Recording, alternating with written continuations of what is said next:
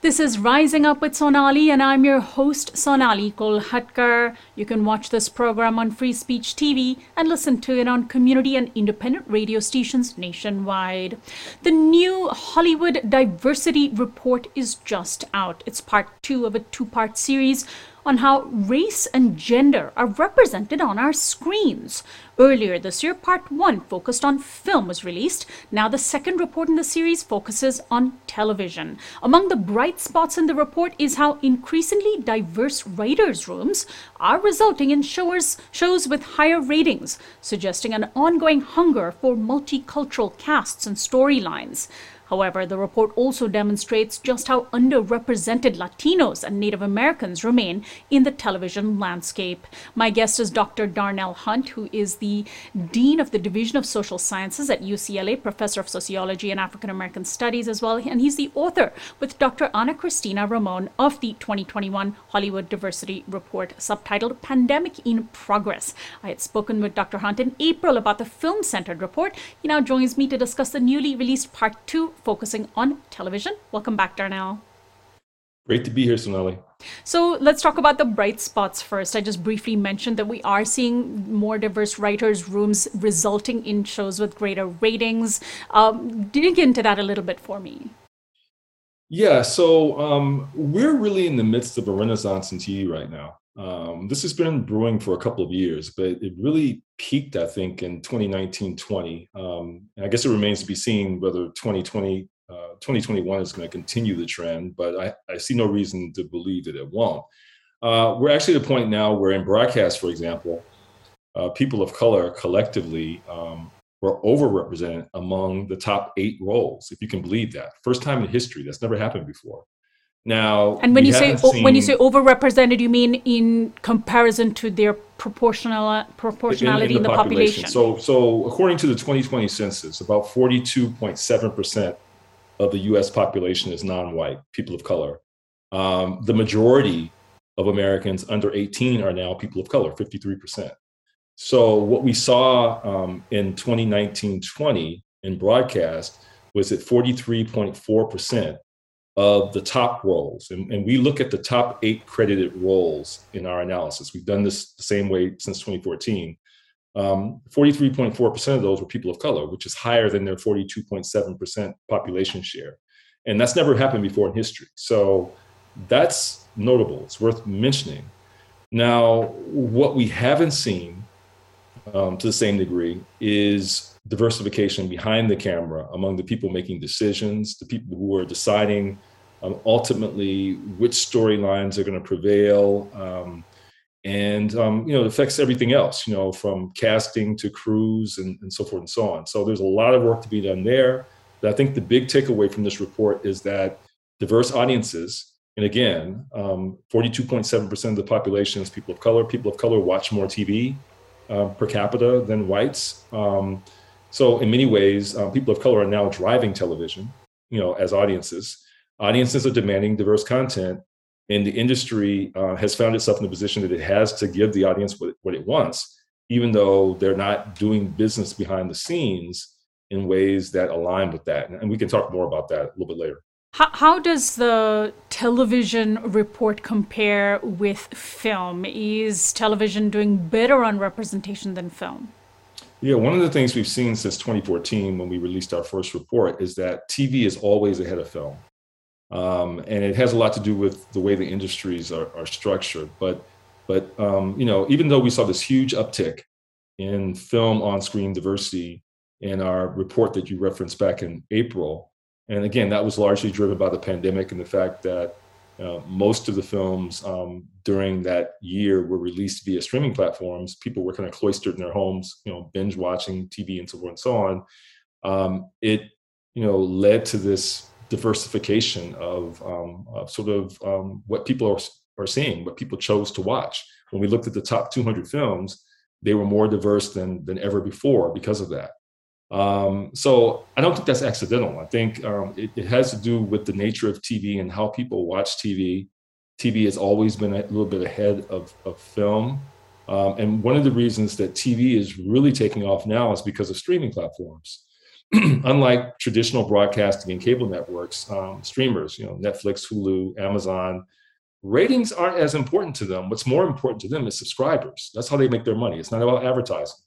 So what that means is if they're trying to subscribe to sell to subscribers around the globe, they need a diverse portfolio of titles that subscribers would want to watch. So they'll pay to subscribe. And sure enough, that allows them to take risks on, first-time show creators, women of color who've created shows. And we've seen the huge hit Squid Game out of South Korea this year, which I imagine would be reflected in your report next year. Well, actually, no, because that's a foreign-produced show. So we, for our study, sort of focus on American and Canadian-made productions, North American-made productions, because we're really interested in American diversity. But Squid Games is again, it's a great example, though, of what audiences will gravitate toward if you produce it. Something new and interesting, a different cultural take that, again, traditionally you wouldn't have seen on television, on American television. So streamers have sort of created this revolution really in TV. Binge viewing is this whole new term that we refer to now, the way we watch television. And because ratings aren't the major driver for streamers, it's really about content, about the portfolio that you have to offer to potential subscribers. It's diversified the landscape. And it's given audiences a taste of what's possible. And what that's done is it's kind of trickled down to broadcast and cable now. To remain competitive with the streamers, they've had to diversify their offerings as well. So we've had this amazing transition in TV just in the last 3 or 4 years. And it really hit a high point in 2019-20 is captured in our report. Let's talk about Latino representation and how or where it falls short. Here in Southern California, where you and I are based, Latinos are a very significant portion of our population. They are enmeshed in the fabric and the cultural fabric of our place that we live, and yet we just don't see enough Latinos on television. Yeah, no, it's traditionally, since we've been doing this report, Latinx people have either been the most underrepresented group relative to the population share or close to it, neck and neck with Native Americans, who are also, virtually invisible. 18.5% of the population, at least 18.5% of the population is Latinx. And, their shares of, lead actors, overall top acting roles, writers, producers, directors don't come anywhere close to their population share.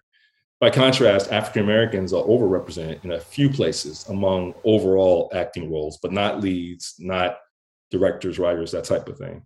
So to the extent that people of color collectively have made progress in recent years, it's been primarily driven by African Americans and multiracial Americans. Latinx Americans have just not been given those opportunities, nor have Native Americans, and Asian Americans are kind of stagnant. They haven't really moved much in recent years. What can these communities learn from Black filmmaking communities?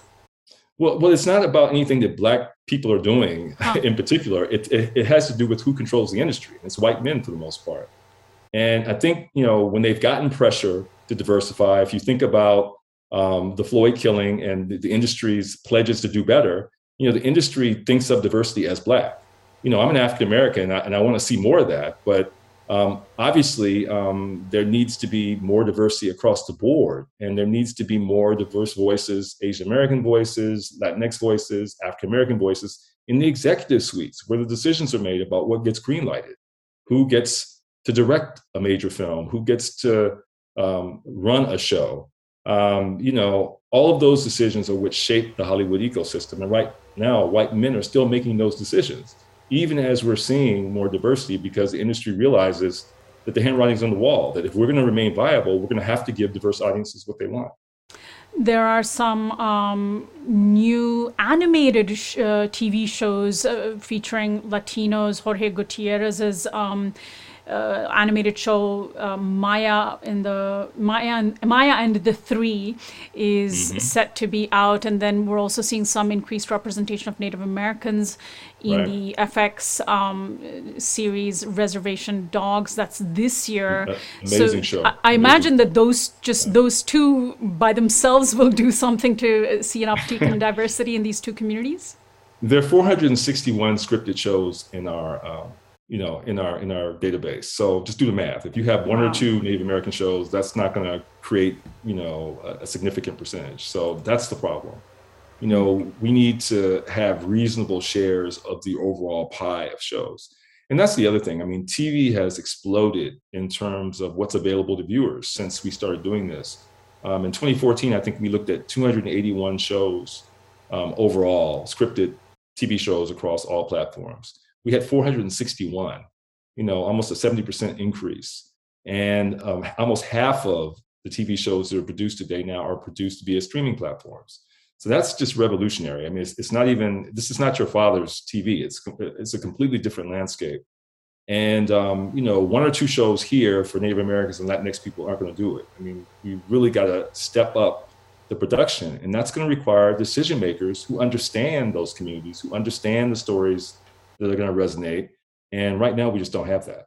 I know in the past you have emphasized that the writers' rooms, the production companies need to understand that diversity actually fuels the money, since that's all they pay attention to, and since we know that it's money, that there's a lot of money in diverse and multicultural television shows and film, it's a good motivator. Although, of course, even if it weren't the case, we would want to see better representation. But has that had an effect? You and others have been beating this drum. You'll make more money if you actually feature non-white actors and actresses, and have writers of color, etc. Yeah, I think so. I mean, McKinsey and Company did a study, I believe it came out last year, where they said the industry was leaving $10 billion on the table every year by underutilizing Black talent. Again, the focus is on Black talent. They didn't do a study of Latinx talent. It would be very interesting to see what those numbers would be. But the point is, yes, diversity does sell. And to the extent that you are not catering to diverse audiences, you're underperforming.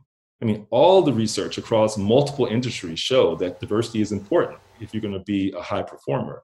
Hollywood, however, has been really slow to make this realization and to transform the way it does business, particularly behind the scenes in the executive suites, as I said earlier.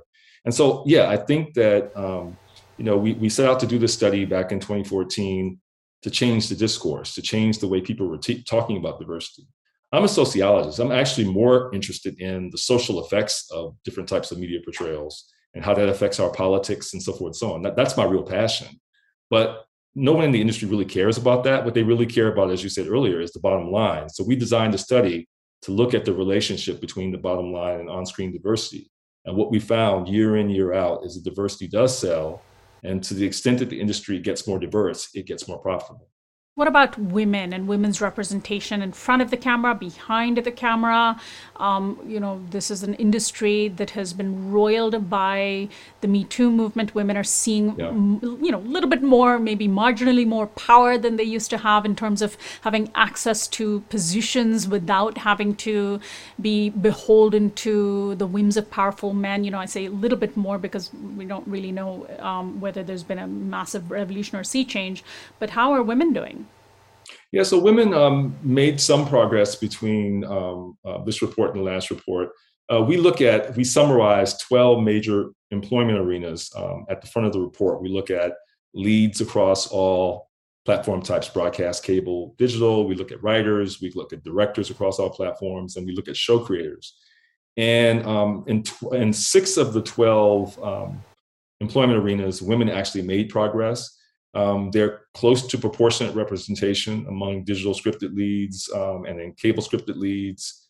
But they have a ways to go behind the scenes. They're still underrepresented by factors of about 2 to 1 among directors, writers, et cetera. But, compared to where they were in 2014, they've made, moderate progress. But again, they'd have to double their share of some of those positions like writers and directors to reach proportionate representation.